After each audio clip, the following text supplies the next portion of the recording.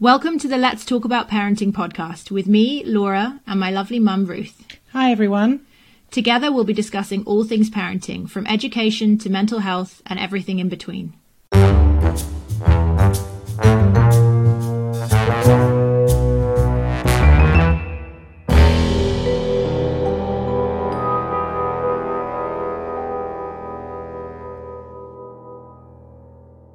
Hi, everyone. Welcome to the Let's Talk About Parenting podcast.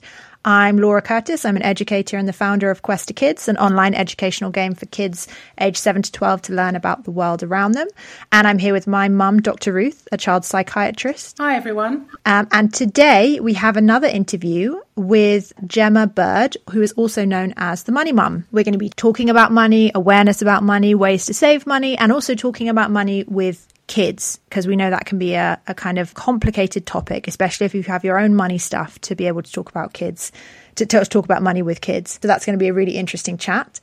But to begin with, as always, we start by talking about a famous woman. That's because Quest to Kids strongly incorporates the stories and histories of women around the world.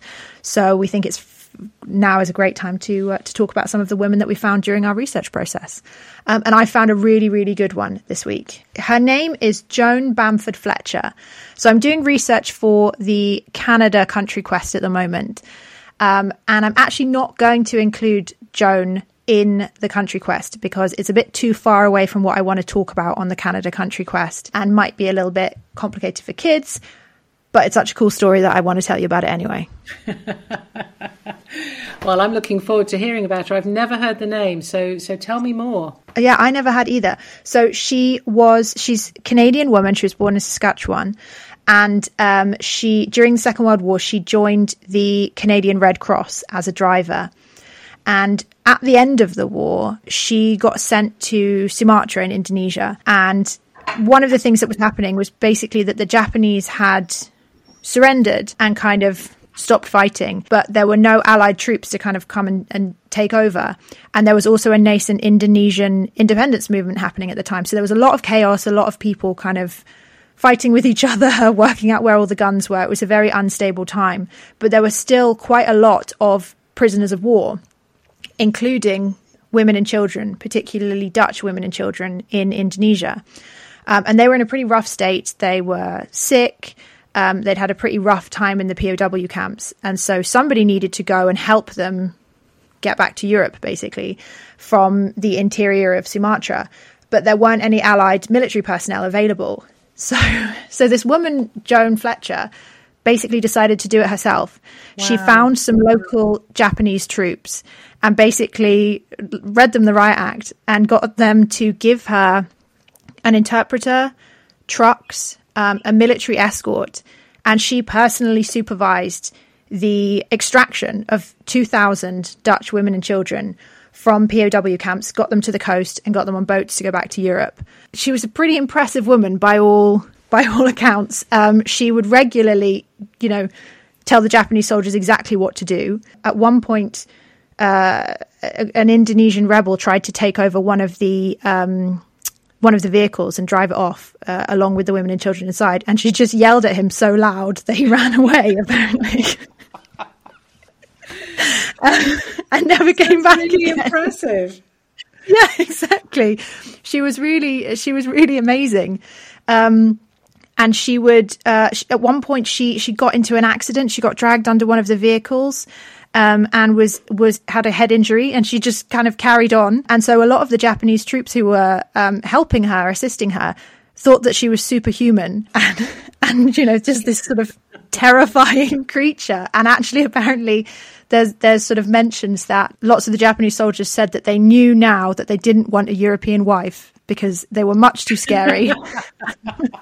But actually, how healing for the women and children she was rescuing, because they must have, felt so powerless during that period. It must have been terrifying. And actually to have a woman coming along and standing up for them and sorting things out must have been truly, inspiring, reassuring, just wonderful. Really, really wonderful. Yeah. Absolutely. She was great. And it's funny, she didn't, she wasn't particularly well known when she went back to Canada. She actually ended up quite sick and ended up having to have some major surgery. But interestingly, later on, there were reports that the Japanese unit that she'd worked with, that she'd sort of forced into helping her rescue these people, now considered her to be on their military unit's honor roll of deceased veterans, because they were so impressed by what she did. Wow. Do you know anything about what happened at the end of the war? What, apart from after she recovered from the surgery, do you know anything about what happened to her? She served in Poland for a while. I think she was involved in quite a lot of the sort of, I don't know what we would maybe call the clear up after the war. And she stayed there. She stayed in Poland until the 50s, I think, and then ended up going back to Canada. But yeah, she was just a really, really impressive woman. And I don't want to put her in the Canada country quest, because I really want to make sure that there's space to focus on Canada, and Canada's role in the Indonesian campaign is not really what I want. There's so many other things that I want to talk about. And also it can be complicated to talk to kids about prisoner of war camps and all sorts of other things. There's a lot of missing pieces that have to be filled in before you can tell her story. But I still think she was just super, super impressive. She sounds awesome. Maybe you should do one of your famous women badges about her, even though she's not actually in one of the quests. Yeah, maybe I should, just for other people. Okay, well, brilliant. Absolutely brilliant. Thank you for that, Laura. No problem. All right, let's move on now to our interview, where we're going to be talking to Gemma Bird, also known as the Money Mum. Okay, without further ado, let's introduce our guest. She's Gemma Bird, aka the Money Mum. She's an author and all-round money expert for everyone, including mums. She's written a Sunday Times best-selling book called Money Mum, Save Yourself Happy. Hi, Gemma. Welcome to the podcast. Hello. Nice to meet you. So, Gemma, tell us about your journey. How did you get into kind of saving money, thinking about money, this kind of money journey that you're on? How did it start? It started really from the age of about 7. I just was always interested in saving money. I think when I was growing up, Mum sort of always was like, oh, you can't have that, we can't afford that. And I always thought, especially when you're a kid, well, I want that. So how can I get the money to earn that? So it was always that I was washing people's cars, being a mushroom picker, saving up. I remember I wanted to save up to take my mum for dinner. I wanted to save up for my first car. It's just something that was instilled in me. And then obviously there was no social media around when I was growing up. And I'd had both my children, and I remember I went for a coffee with another influencer, and they were saying how they had a career online, just sharing their life. And I thought, well, it's been obviously the way I am with business minded and money. I thought, well, I could share what I do and all my money tips, and how I save, and how actually you don't need to stand there with like the most amazing outfit on to be anything special. I wanted to talk about being in debt, or being able to say no, you can't afford something, and not keeping up with the Joneses type thing. And I just thought, I'm just going to share that, I'd paid my mortgage off. I'd never been on really high wages, but I'd done it on a small amount of money by making loads and loads of little changes throughout the year to save up for the big things I want. And I still do that now, even though I'm in a financially good situation. I thought, well, now I've sort of reached a situation where I am mortgage free, I feel like I could talk about my story, because obviously there's no point in talking about something unless you've physically done it or you've walked in those shoes. So because I'd always never had money, and always been on a low income and had to save, and I think that's always going to be instilled in me now. Like, I'm still like, I so value a £10 note, and even when my friends say to me, oh, but you don't really need to, you've got your money now, you've got your home. I'm just not like that. I'm always going to be looking for the best deal. It's who I am. So it wasn't really anything really I created. I just went online and I just started blogging and saying, oh, hi, this is what I've saved, this is what I saved. And originally my page was called Bird Watching, because I'm Gemma Bird, so it was about watching our family and money tips. And I didn't create the name Money Mum. Basically, my followers did. People started just saying to me, oh, Money Mum, Money Mum. So I was doing those per day. So then another influencer messaged me and said, I think you should change your name to Money Mum. And I couldn't get it, so I could get Money Mum Official. And I thought, it's so fitting to me, because I love talking to people. I'm enjoying my journey. I'm now working on here, which is fantastic because I can provide for my family. And I'm sharing money tips. And I'm doing something I feel was a bit different. It was obviously before sort of cost of living or anything came about. People were really talking about money. They are more now, but it was very, very, I think very, very fresh and very, very new when I started it.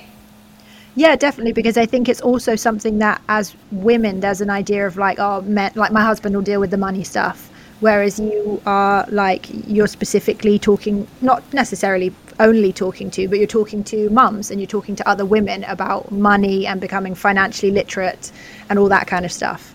Yeah, and young as well, like teenagers. Yeah. I'm really passionate about, like 16, 17, 18-year-olds. I wish more of them followed me, because I just believe that's when you're probably at your most richest in your life. If you're still living at home with mum and dad, you might be paying a small amount of housekeeping. You could be earning £2,000 a month. That's the stage where if they're giving mum and dad, say, £300-400 a month, they've got like a surplus of £1,600. They could be putting away £1,000 a month. Like over 2 years, that's 24 grand. That's nearer like getting on deposits for their first home. So that's what I'm really passionate about, and that's what I did. And I want to like try and get lots of young people talking about that, or even other mums talking to their children about that.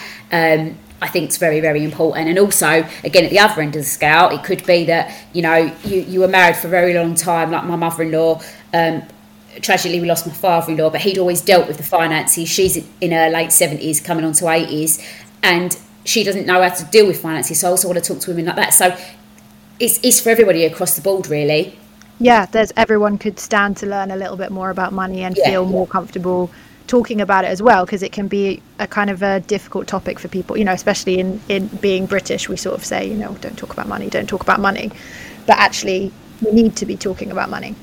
Yeah, and I think because we're grown up, we grow up with that mindset, like don't ask someone what they earn, don't talk about money. That it's instilled in us so much that we then feel we can't even talk about when we're in debt or when we don't understand money, because we're told so much we're not allowed to talk about it. Like we talk about everything. I could walk into a room and ask you, who are you with? How long you been with them? Have you got kids? Do you want kids? Like, oh, has he ever cheated on you? Do you think you'll be together forever? I can ask like the most personal questions, but if I walked in and was like, how much do you earn a year? How much do you pay for your house?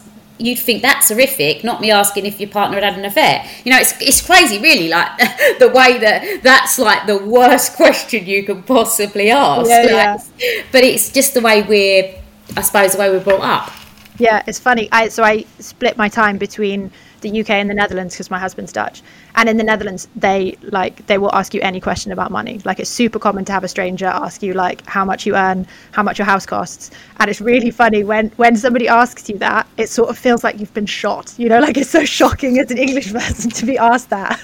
You're like, how dare you? And even when you explain to Dutch people like that's a really rude question for an English person, they're like, oh, but still, how much does your house cost? Like they just don't get it. So it's kind of refreshing in one way, but it's also like a bit stressful as well. Yeah. Gemma, can I ask you something? You've mentioned a couple of times about your background.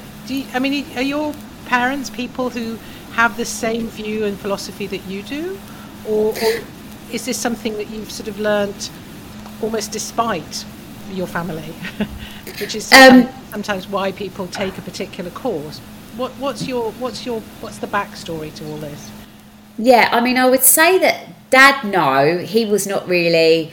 He'd openly sit here and say now, like, yeah, I'm not really bothered. Like, if I've got it, I spend it, sort of thing. He was that sort of character and still is. Mum, definitely, she will watch every single solitary penny. She will be like, if you have not got that money, you can't buy it unless you've got the money in your bank and it's interest free and it makes sense to do it on a sofa or whatever. Mum was always like that, and she was like, oh, I don't really care what such and such has got at school. We can't afford for you to have it, and even if I could afford for you to have it, you're not having it, because I don't think you should, because you're 8 years old or whatever. So she was a very old school mum.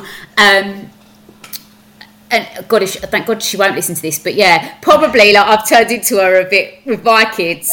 They're like Brody will be like, you can so afford that, it's only £2 or whatever, and I'm like, well, I don't really care, you're not having it. Because I want him to have the same view. You know, I've always been a believer. Like, I remember my mum and my dad, when I went to college, they'd never really given me pocket money. But instead of paying for like my bus fare and my food at college and things like that, like I had a little Saturday job.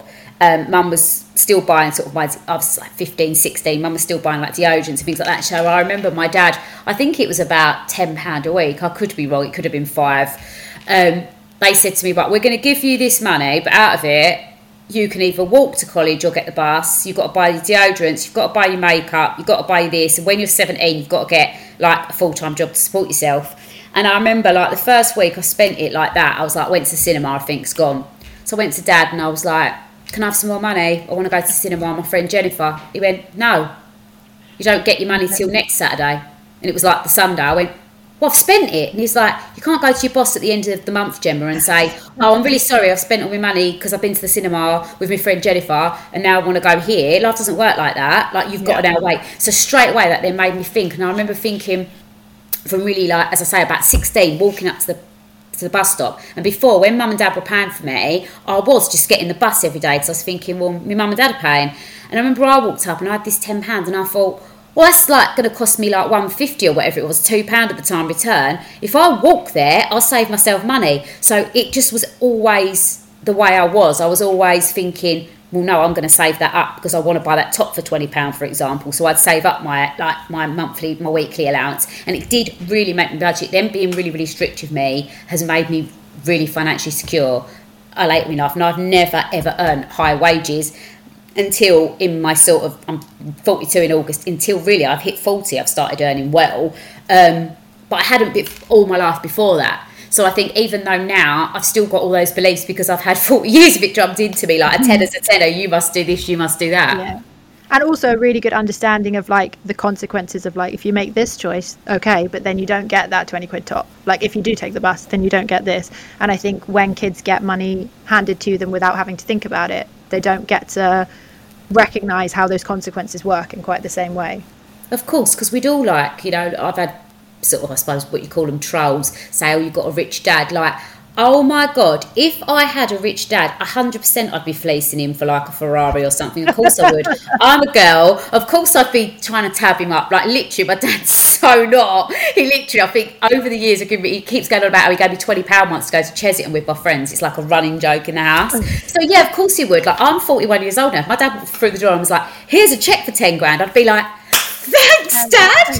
Amazing. Like, so you imagine then you give that to a 15, 16, 17-year-old.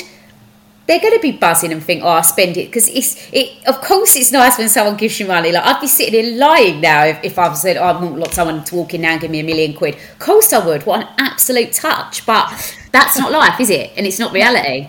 No. And if you do get it from your dad, he's the only person who's going to give it to you. So yeah, my dad, I'm definitely not getting it from my dad. So there'll be about £1 left. He goes on holiday every 30 seconds. Well, good for him. Yeah. So, Gemma, I'm really interested in what you said, the thing you said your mum said to you, which was, we don't have to have that just because they do. And I was just thinking that that's such a pressure that children, I think, particularly feel themselves under and put their parents under. That sense that so-and-so's got these, you know, these football trainers, you know, whatever, latest phone.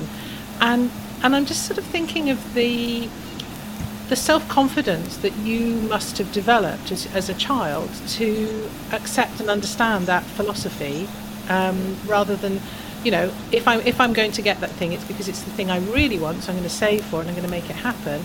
But if I can't have it, I can't have it, and that's okay. Yeah, I think there's a split thing with that. Like, it's really funny that you mentioned trainers, because I really wanted LA Gears. Mm-hmm. And there was these 2 girls in my class and they had them, and Mum bought me Woolworths Nick's version of them. Yeah. Honestly, she ruined my life for about 2 years. She couldn't physically afford to buy them, but it was the one thing I remember when I was a child, and I thought, when I have kids of my own, if there is a specific trainer they want, I'm going to save up and buy it for them. And I actually did for Brody for Christmas. He was like, I really want Nike Air Max. But I didn't get them for him as an everyday thing. I said, you can have that as your Christmas present, and that'll be your main Christmas present. So I let him have it. So that is something, again, it's you learn, and you either go one way or the other, don't you? You think, I'm going to do that, or absolutely go the opposite. And with that, I definitely went the opposite. So there's lots of things I have installed, but I suppose that particular thing always remains with me about those Woolworths trainers. But everything else, to be honest with you, I don't remember any of it. It was that one thing, that one trainer that was obviously really important to me. And Mum even says now, maybe I should have saved up and got you those particular, that was the one thing you really wanted. But everything else, I don't remember. I don't care about. Like, and kids don't remember. So 99% of the things, there's always going to be that one thing that you have as a child and you think, I really wanted that and I never got it off my mum and dad. But the other 99% of things, like, it's fine to say no to your kids. Yes, it's lovely to say yes and treat them, and I think you should, and I think that's a lovely thing to do. Them getting something lovely and you giving it as a parent, it feels really special. But at the same time, giving them everything they want is not, I don't believe is setting them up for reality in life. No matter how rich you are, it's not about what you've got. They've still got to go out and get their own job, and then when that mortgage payment's due and then bills, if they're used to thinking they can have everything they want, they could in later life keep buying everything and then not have the money to pay that, and then constantly it's the banker mum and dad then, and you want your children to stand on their own 2 feet. Yes, of course you want to help them, and it's lovely if parents have got deposits for children for their first homes. I'm all for, you know, helping your kids out. If you can do that, that's fantastic, but you also still need to learn money management for yourself. Yeah, absolutely. So now that you're obviously a mum, did becoming a mum like change your spending habits or your saving habits? Or it sounds like you've had a pretty consistent kind of set of behaviours all the way through since you were a kid. Or did it change at all? Or not the things I bought, yes, obviously, but not my spending habits or things, because it's just who I am. It's who I am as a person. It's so when the children came, I was fine to go without things because it's who I was. But there was times where I definitely felt really anxious and really worried about money, because obviously I wasn't then working, and you've got another mouth to feed, and I suppose like social media or whatever it was, I think, oh, everyone's got this, like I can't afford to do that. So there's loads of times in my life where I felt like that, definitely, and worried and anxious about money. Even though I'm good at managing, if there's not enough coming in and you're not being able to go out and have a meal with your friends or do certain things, and it does make you miserable. You know, they say money doesn't buy happiness, but I don't believe that comment at all. I've had times where I've had no money and it makes you miserable, and it also, if you can't put food on your table for your kids and you can't put a roof over your head, then that's not making you happy, is it? So you need a certain amount of money to live, and to have the odd treat, because that's what we work for, right? We do work to have, you know, nice things. So I do think being a mum makes you look at things that possibly I bought before I had the kids differently. Do you get what I mean? As in, like, I might buy myself extra clothes, and then I'd think, well, if I can't have that, as long as Brodie or Bronte can have it, that's the main thing. Because I do think as a mum, you do put your kids first, don't you? You're like, oh, as long as my kids can have it. In fact, I get so much more pleasure buying for the kids than I ever do me. In fact, I got obsessed, especially with the Bronte. It's all the frills. I'd had a boy first of all, it was so cute, all like the little like things I could get him, like all the little polo decks, and then you have Bronte and she's got the tutus. But again, I'd go on like eBay and things like that. I've never anything that the kids have ever had designer is because I've made a profit on it. I've gone on eBay, bought it from last year, let them wear it for a year, and you can resell designer things for really good money. So they both had like Moncler coats a couple of years ago. One of my mates was like, I'm really shocked that you bought the kids that. And I was like, why? I'm going to make so much money on them coats. She was like, what? She was like, well, I knew there'd be something to it. I was thinking Gemma's kids in Moncler coats. And I was like, I bought them both for 100 quid each on eBay, and I think I sold them for like 150 or 200 quid like 2 years later. But it was if I bought a coat from Next for 50 quid, I would have probably sold it for a tenner and lost money. So there's sometimes there's a method to my madness. So things like that they've had, and I've ended up making money on them. But majority of the time, the changes in money is you do just spend it on your kids and not you, really. You definitely become the person that's like, oh, whatever, I have it whenever, have it later in life. Yeah.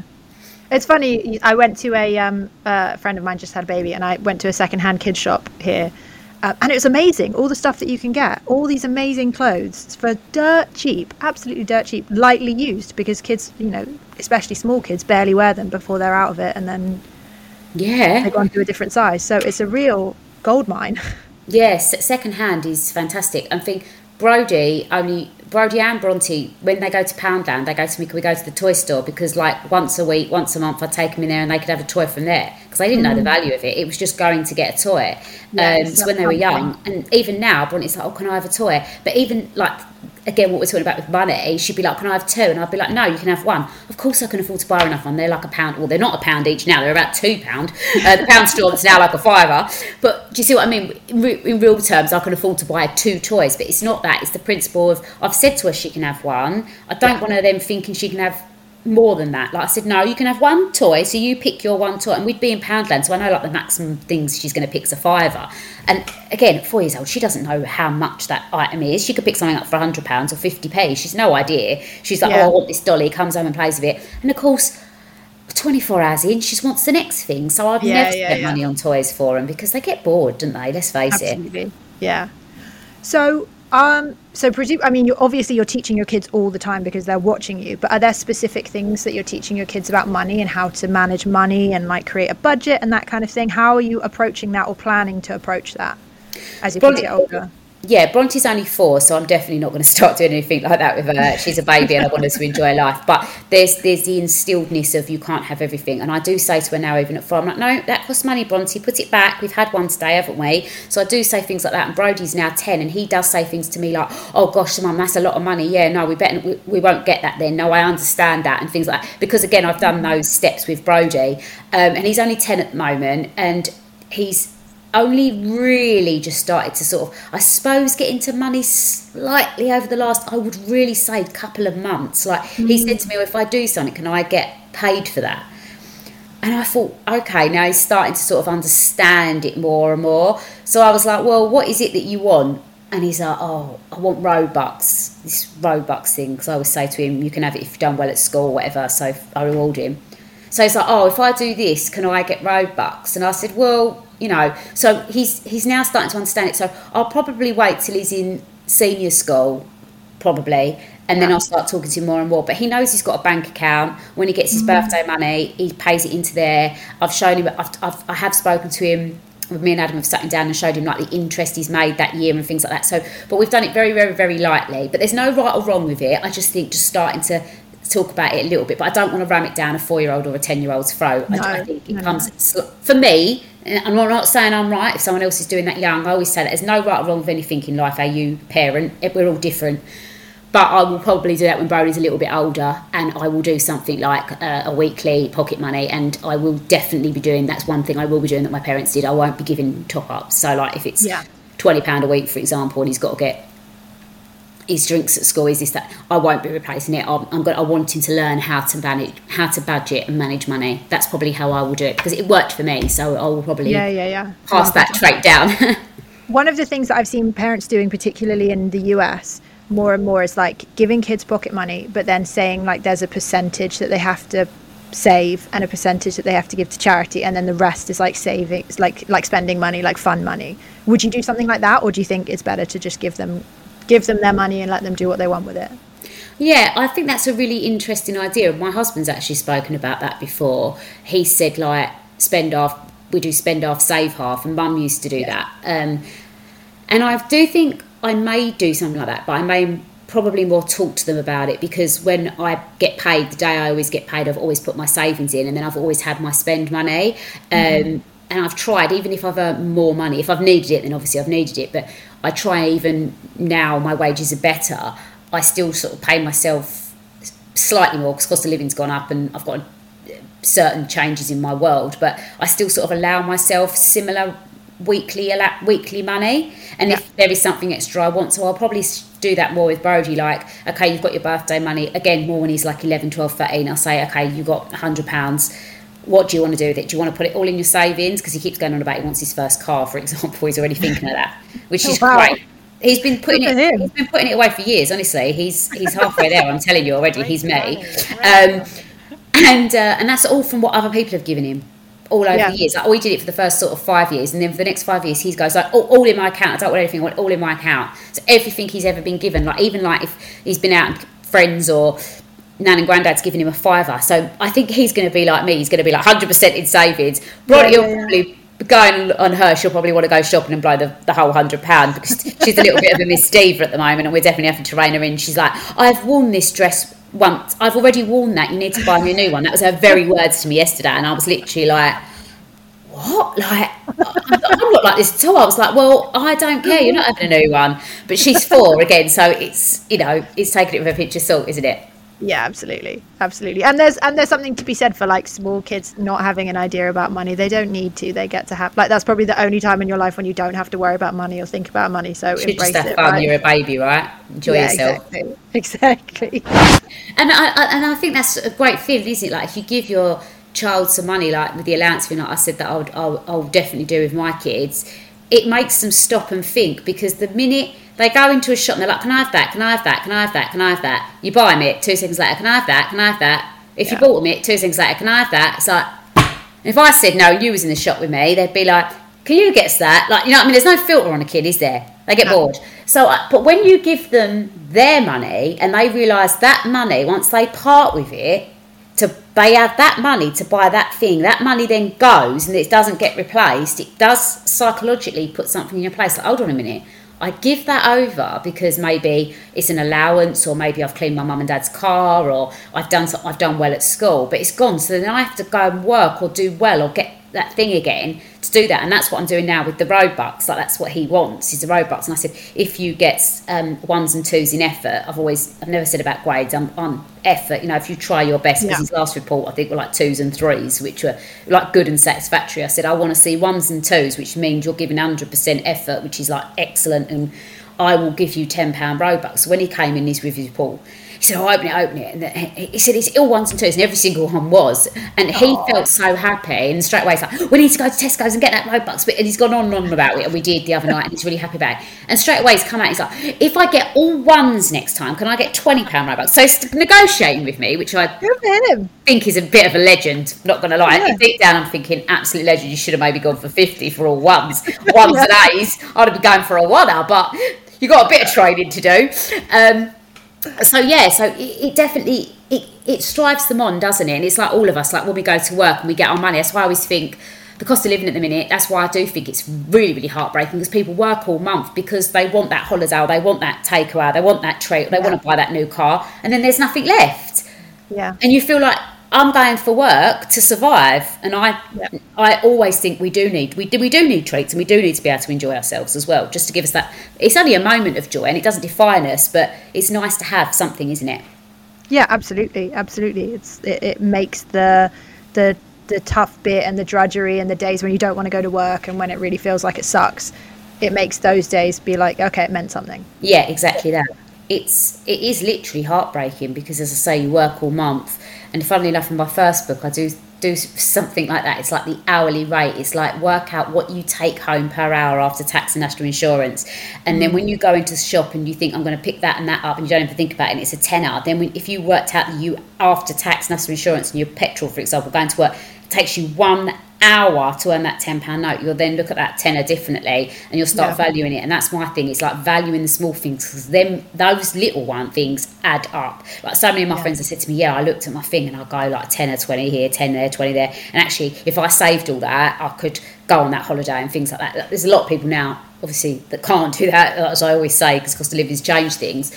But especially beforehand, I do think that people were just like, things, this and this and this and this, because I've had friends say it to me. And when you start thinking about how long that takes you to earn that money, it does make your mindset completely different. That's what I always talk about, money as a mindset for a lot of people. And it's about thinking, it's about planning ahead and thinking of all things like that. What can I do to save money? It's like, I love fresh flowers when I moved in here, and I wanted like a big decoration. So I thought, well, I'm going to buy fake ones. Yes, I think the display was about £65. I bought really nice ones. But if I'd have bought flowers every single week, it would probably cost me £20, £30. So within like 3 weeks, I've got my money back. So it's about looking at, I always do that, look at what I call like really rich people's houses, like in LA and things like that. Then I'm like, okay, it's probably real silver, but I'm just going to buy like something from the Range or IKEA and B&M and places like that and do it up. And it's about, you can just get ideas, can't you? And that's all it is, working, getting ideas and trying to switch things up so you can still have nice things, but the ways of doing things, isn't there? Yeah, absolutely. And so if you were giving advice to a parent who maybe didn't grow up with like good financial literacy or education, like doesn't really feel like they're very well equipped to do this, and then wants to teach that to their kids, like wants to sort of change the legacy, where would you recommend that they start to look? Like how to start to educate themselves? Reading a book? I mean, how would it start? I would say if it was the parent wanting to teach themselves, I would say to the actual parent to write everything down, their ingoings and outgoings, and look at what patterns or bad behaviours they've made. Are they? It says those for subscriptions they're not cancelling. Are they letting things run over? Are they joined like 2 gyms? Do they even go to the gym? Like, are they way over on their car payment every single month when really they can only afford £300, but they bought a car that's £700 a month? You know, have they stretched themselves too much on the mortgage? And then maybe it's even showing those bad examples to their child and saying, look, Mummy really wanted this car, Daddy really wanted this car, but actually, if we'd have sat down and written this out, we'd have seen that it only leaves Mummy and Daddy with £50 a week, whereas if we bought this car, it left Mummy and Daddy with £200 a week. So it's about making right choices. So you don't. It's not about even overthinking it and looking at pie charts and all these figures and having spreadsheets or being like that. It's just about sitting down with your kid and even showing them where you went wrong. I think it's a good sign. We learn from mistakes, don't we? And we can learn from other people's mistakes as well. Yeah, just being honest and open about all this stuff rather than just hiding it away in some big scary secret thing that they don't have to know about till they're 18, and then all of a sudden they've got to do it themselves. So, and you've said before, I think that you think that money management should be taught in schools. Tell us more about that. I mean, I absolutely agree. I just think, like, at the moment, the one, like, they still teach like RE, PE, all these things are important, and I do think children obviously should exercise, and I do think children should learn about other religions, but there's a lot. I mean, I hated sports at school, for example. I'm not particularly interested in religion as I'm older. So what I'm sort of saying is, I suppose I was picking those sort of two subjects, like, we're sort of made to sit in those subjects and we should be doing it. But the one thing in life that ties every single solitary person together is money. It's the one thing we've all got in common. Whether we've got loads of it or we've not got anything, we're all tied together. We all use it day in, day out. We all need it. And most of us want it. Do you see what I mean? It's something that's just, no matter who you are, who you fancy, what your religion is. So I cannot get my head round from senior school, from sort of, I suppose, I used to call it year 9 when I was at school. I don't know what it's not year 9 anymore. It's still year 9 now. Oh, is it? Oh, good. I don't feel that old now then. Year 9 to sort of year 11, we should be teaching them once a month, going in and saying, right, this is what happens when you get your first mortgage. When you get your first job, if you're taking home 1,500, mum and dad are taking out this, what are you going to do with that extra £1,000 a month? Start to make them think about it. Go, well, why don't you put away half of it, £500 a month? Because then you've got £6,000. Then when you want to buy your first car at 17, you've got your money put away for that, or you've got your driving lessons money. When you get a mortgage, if you're getting a house for £200,000, you're not actually borrowing £200,000, you're borrowing £300,000. This is just an example, obviously, because you're paying back all the interest. What happens if you're in debt? If you get a credit card, do you realise that the 0% runs out after a year? If you're late on a payment, that then blacklists you if you don't pay your mobile phone on time. That can then affect you in 3 years' time if you then try to get finance out for a car. If you don't pay your mobile phone because you've got a black mark, you then can't get your first car. So this impacts your credit score. Just everyday stuff we need. And as you say, a lot of parents don't feel comfortable talking to their parents about it, and I think it should be once a month. Should be like, today's going to be about your first job, next month's going to be about interest and compounding interest, because if kids started putting away at like 16 to like 60 or whatever, it's shown that compounding interest on a small amount can get you like $1 million. Showing them what to do with that small amount, because so many children aren't going to be on 200-300 grand a year. I was on 25. Those children might, they would so benefit from that. Like, I was on such a low income, and I started saving because I was at home, mum and dad. I give them like a little bit of housekeeping, and then the rest was mine. That £1,000, I saved 800 of it. Okay, I was really extreme. I was really strict, but £50 a week for me at that age was absolutely fine, and that's what got me started. Do you see what I mean? So by the time I was like 21, I had thousands put away, not because I was on a high income. I think I was earning about 16,000 a year, because I had so much surplus. In later life, you might earn 200,000, but you might only have £500 left once you paid all your bills. So I just think it's so important that at 17 we're doing that. Yeah, I completely agree. I remember I actually asked a teacher of mine, like, a while back when I went back to school to visit. I said, why the hell didn't you teach us about paying taxes? Like, what you have to do to pay taxes? And to be fair, to his credit, he said, because I don't understand how to pay taxes, so I couldn't teach anyone else, which is fair enough. But yeah, but it's the little things, like, it's so important, right? Like, well, and I think also the dangers of debt is like another one. Like, because the thing is, we all kind of get the message that, like, debt isn't great, like, it's not ideal, but we don't get much of the detail about, like, things like payday loans or like anything of the kind of the complicated situations that you can end up getting into. And like what you were saying of, like, how you have this knock-on effect of, like, then you can't get your mobile phone contract, and then you get your car payment stopped and all that kind of stuff. There's not really an awareness. And I was reading a study the other day that was talking about the number of young people, but particularly young women, who are in debt, and who just feel totally overwhelmed by the whole thing and aren't even kind of quite sure how they got there in the first place. And if we started talking about that already in schools, then we'd probably be in a much better place overall. Yeah, and also teaching people about good debts and bad debts. Like I have a credit card, I don't use my debit card, and I get my air miles, but I pay it off bang on time. I use interest-free schemes. So, there's lots of those out there because you've got the 3 months because I might be getting interest in my bank. So it's about teaching people to be smart with debt. Debt can be good as in like if you're borrowing it in the right way. So and if you don't give people these tools, people always shut like you got a credit card. I'm like, I use my credit card every single month. I don't even use my debit card. I use interest-free things all the time because I'm keeping my money and I'm earning 3% on that at the minute in the bank, so why would I give that over? So it's so important. Like there's so many sides to it. It isn't just like cut and dry. So if we just give them the basics to go out there in the world with, I just think we would see such a change overnight. Even if the teachers don't want to talk about it because they're not maybe qualified or they don't understand it, they could employ people to come in. I know it's more money and more resources, but in the long run it could save the country a lot of money because if everyone went out there with the thing, we wouldn't then maybe have to subsidise things so much if people were given the correct tools and they understood it. So they could send in a financial advisor from a bank each month, different banks. Yeah, or just build up a curriculum of all the different because obviously you've got the local schools, you could have someone from the bank. They would have to pay them the government, but pay them to go in and do a talk at each school and have an open forum at the end that child can ask questions against that particular subject that they're talking about, whether that be mortgages, your first time, or even somebody like myself just going in, like other mums going in that could be there's a mum at the school once a month that does it, at 5 schools just as a one-off and gives a talk. Like, I just think that we need to be doing it. Like I say it every time I can possibly say it, so hopefully someone listens one day. Well, especially for kids who are slightly older than that and who are thinking about going to university, that's also quite a lot of debt to take on. I know it's a slightly different type of debt but they're making these big decisions that could cost 10 grand a year. And I think a lot of kids just are in the mentality of like, oh, I'll worry about it later. Like, I don't have to think about it now because it's for university, so it doesn't count kind of thing.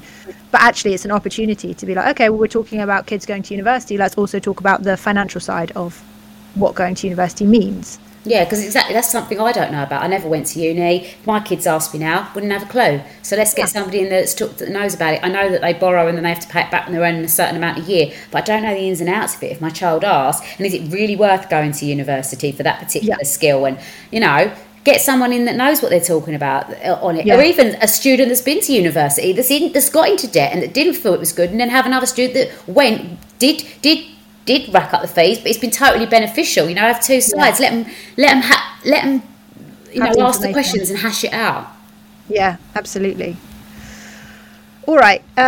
So we came across an interesting thing the other day of like in Sweden they have it's also the same actually in the Netherlands where I spend a lot of time, but all that people hardly ever handle cash, right? It's often like contactless payment cards, and there are now concerns that kids are struggling to understand how money works because all the transactions are digital and everything's like, even your bills just come in straight into your bank account and via email, so parents aren't even getting like a bill in the mail anymore.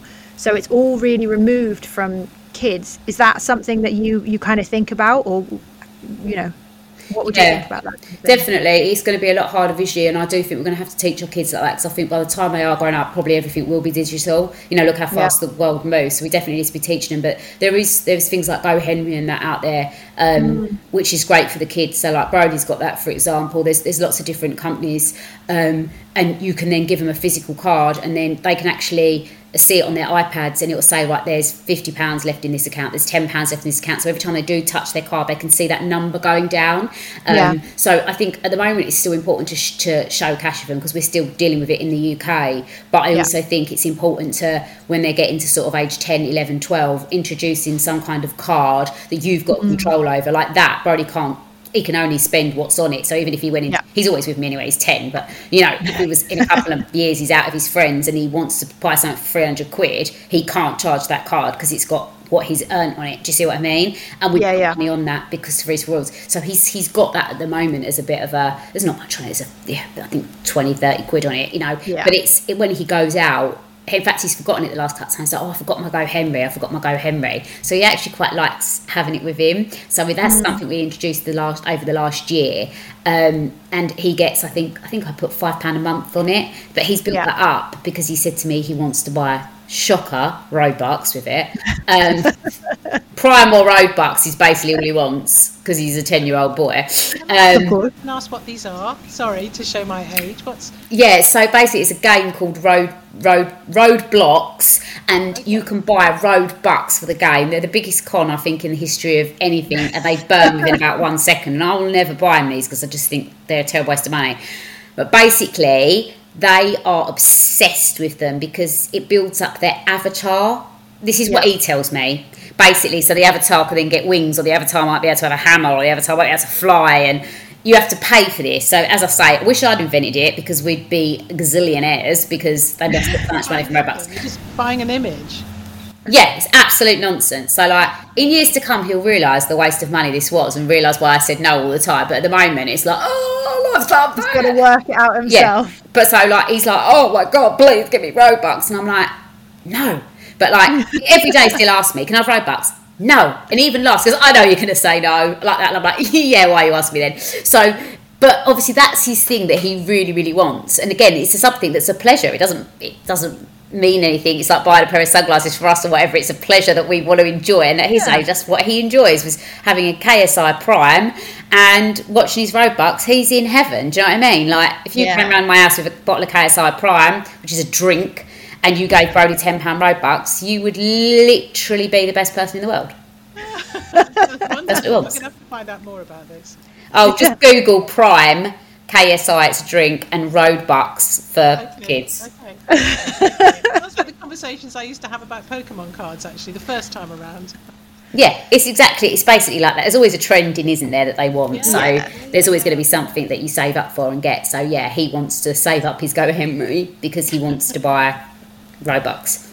Good for him. Might as well burn my money alive. Set fire to it as I speak. Yeah. But it's great because there is a lot of stuff that you can find online.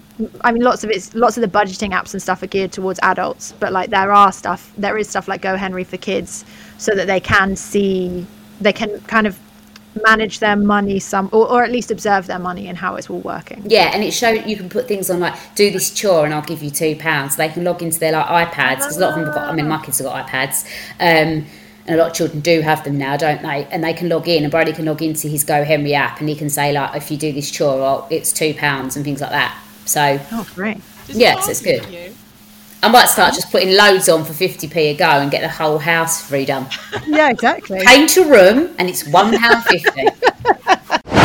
So, I think we're sort of wrapping up now. Is there any other advice that you have for parents and kids, and like to do with money? I mean, it sounds like follow you on social media, because I looked on your Instagram, and you've got loads of like small tips and little things that you can think about.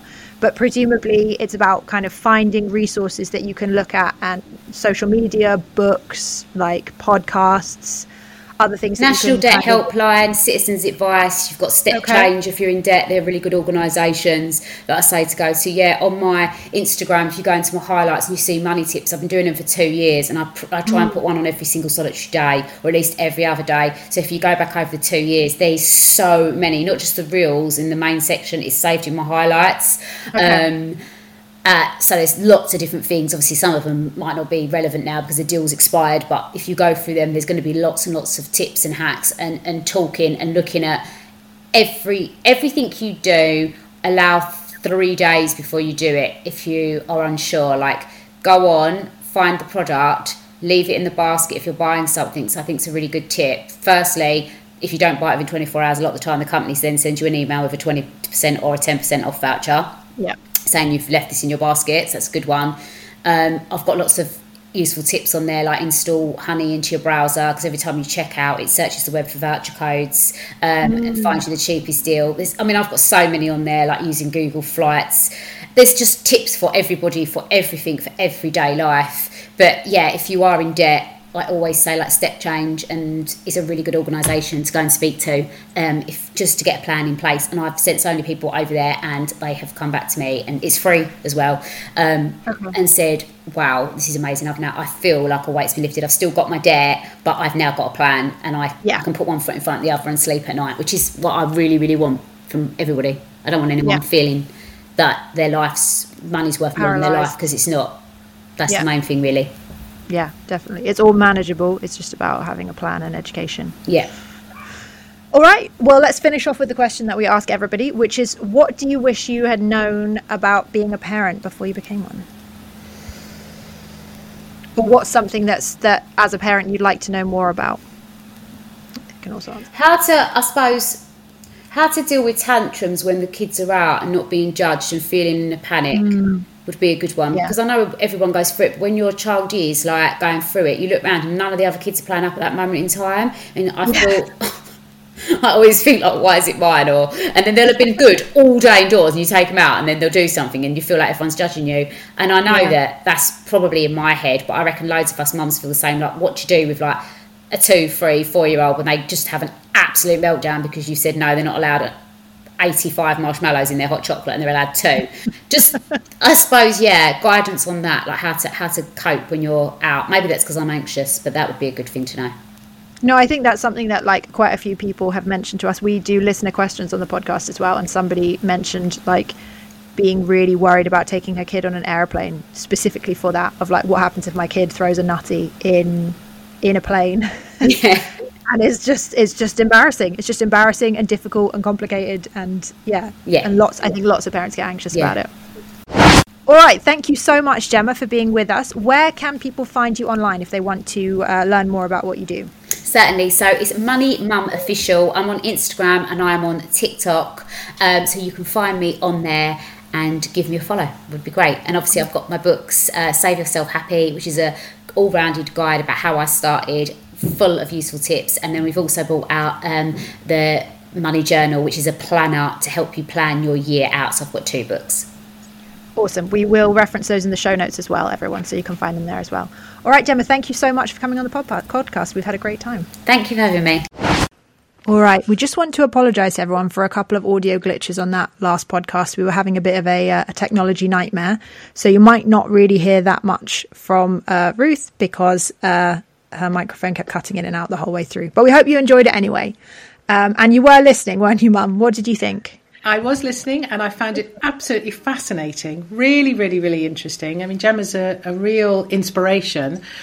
But the thing that I particularly liked was the way she described for herself making choices and making a decision about what was it that was really important, and focusing her saving around being able to achieve that for herself, but also then thinking about, you know, her helping her children, or her son particularly, to make his own choices and have some autonomy, so that even at times when money had been tight, it was still the child's choice to make decisions about how his money got spent, even if it was things that perhaps she didn't value, or, you know, she didn't think they were important. They were his choices and she respected that. And I thought that was a great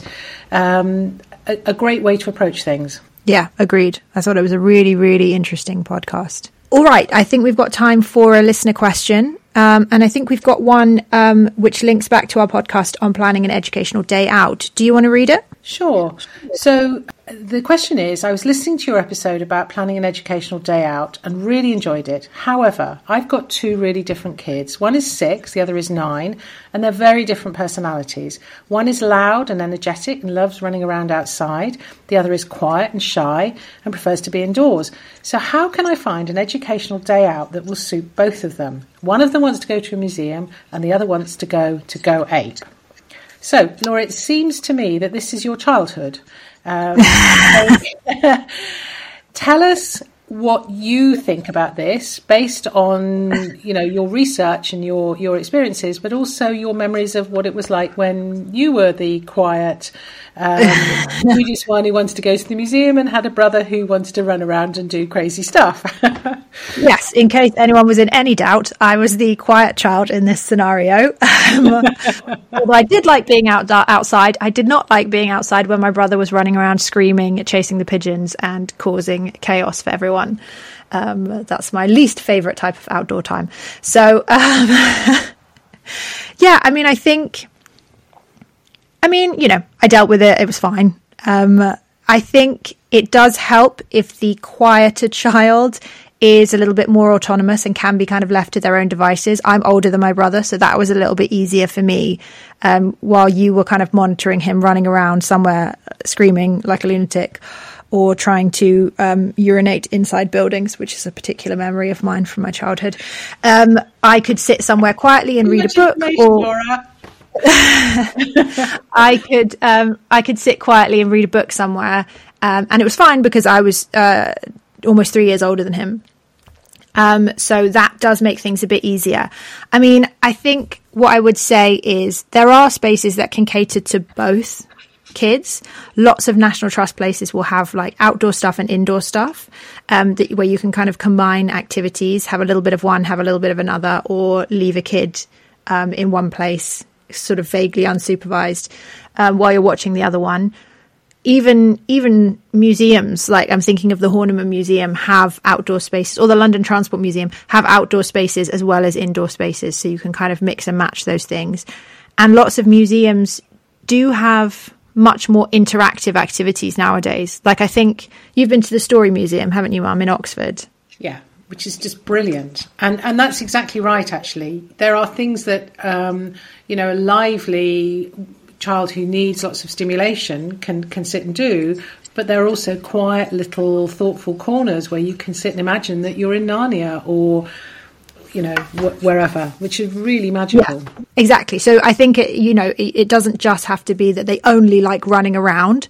It's just that they might need a different level of stimulation than, say, being in the Tate Modern or something like that, where it's very quiet and you probably don't want a screaming child running around the turbine hall. Then I guess the other thing I would say is, like, this is also a good lesson for kids to learn to compromise. Yeah, I certainly remember negotiating deals. This is what Laura wants to do now, so let's do this for half an hour, and then we'll go and we'll chase pigeons or whatever was on offer. I mean, the trouble is that often the younger child, or even the more active, impulsive child, sometimes doesn't understand how deals quite work. Yeah. So I'll accept the bit of the deal where I get what I want, but no, I'm not doing the bit where I have to compromise and put up with something that isn't my ideal. But as you say, that's an important learning experience and part of cooperation and thinking about other people. Yeah, absolutely. And I mean, the other thing that you can do if there's two parents or two adults available is you can split off for a bit as well, or even plan separate days out. So one parent can take one kid somewhere, another parent can take the other kid somewhere. And sometimes that's really, really enjoyable for kids to have some one-on-one time with a parent or a grown-up, so that they don't have to compromise with what they want to do. They just get to do the thing that they want to do. Yeah. There is some. I mean, it's a bit of a luxury to, Absolutely. In not all situations do you have two adults who can get involved in that sort of thing. But I can remember situations where I would ask Granny to take you, so that I could go off and look at frogs with your brother. Yeah. So it doesn't even just have to be the parents. It can be, friends, family. Doing a swap. And it also doesn't have to be a full day out either. It can be half an hour within a broader day out. Yeah. Okay. Hopefully that answered it. All right. I think we are at the end of the podcast for today. Thank you again to Gemma, the Money Mum. It was such a great conversation. As always, if you have any listener question for us that you want us to read out, either with your name or anonymously, just get in touch with us via our Instagram page or our Facebook page. Let's Talk About Parenting. We're always really happy to answer as many questions as we possibly can. And if you're enjoying the podcast, please make sure to subscribe, like, review, send over to your friends. Anything that you can do with it, do it. We really love to read those reviews. So that's all for us for now, and we'll see you soon. Bye. Bye, everyone. The Let's Talk About Parenting podcast is sponsored by Questa Kids, an online educational game for kids aged 7 to 12. Questa Kids follows Questa and Zeke on a journey around the world, travelling through time, and teaches children about geography, history, maths, culture, and plenty more. Questa Kids makes learning fun. So sign up today at questakids.com for a free 30-day trial. You can also get 15% off with the code Let's Talk About.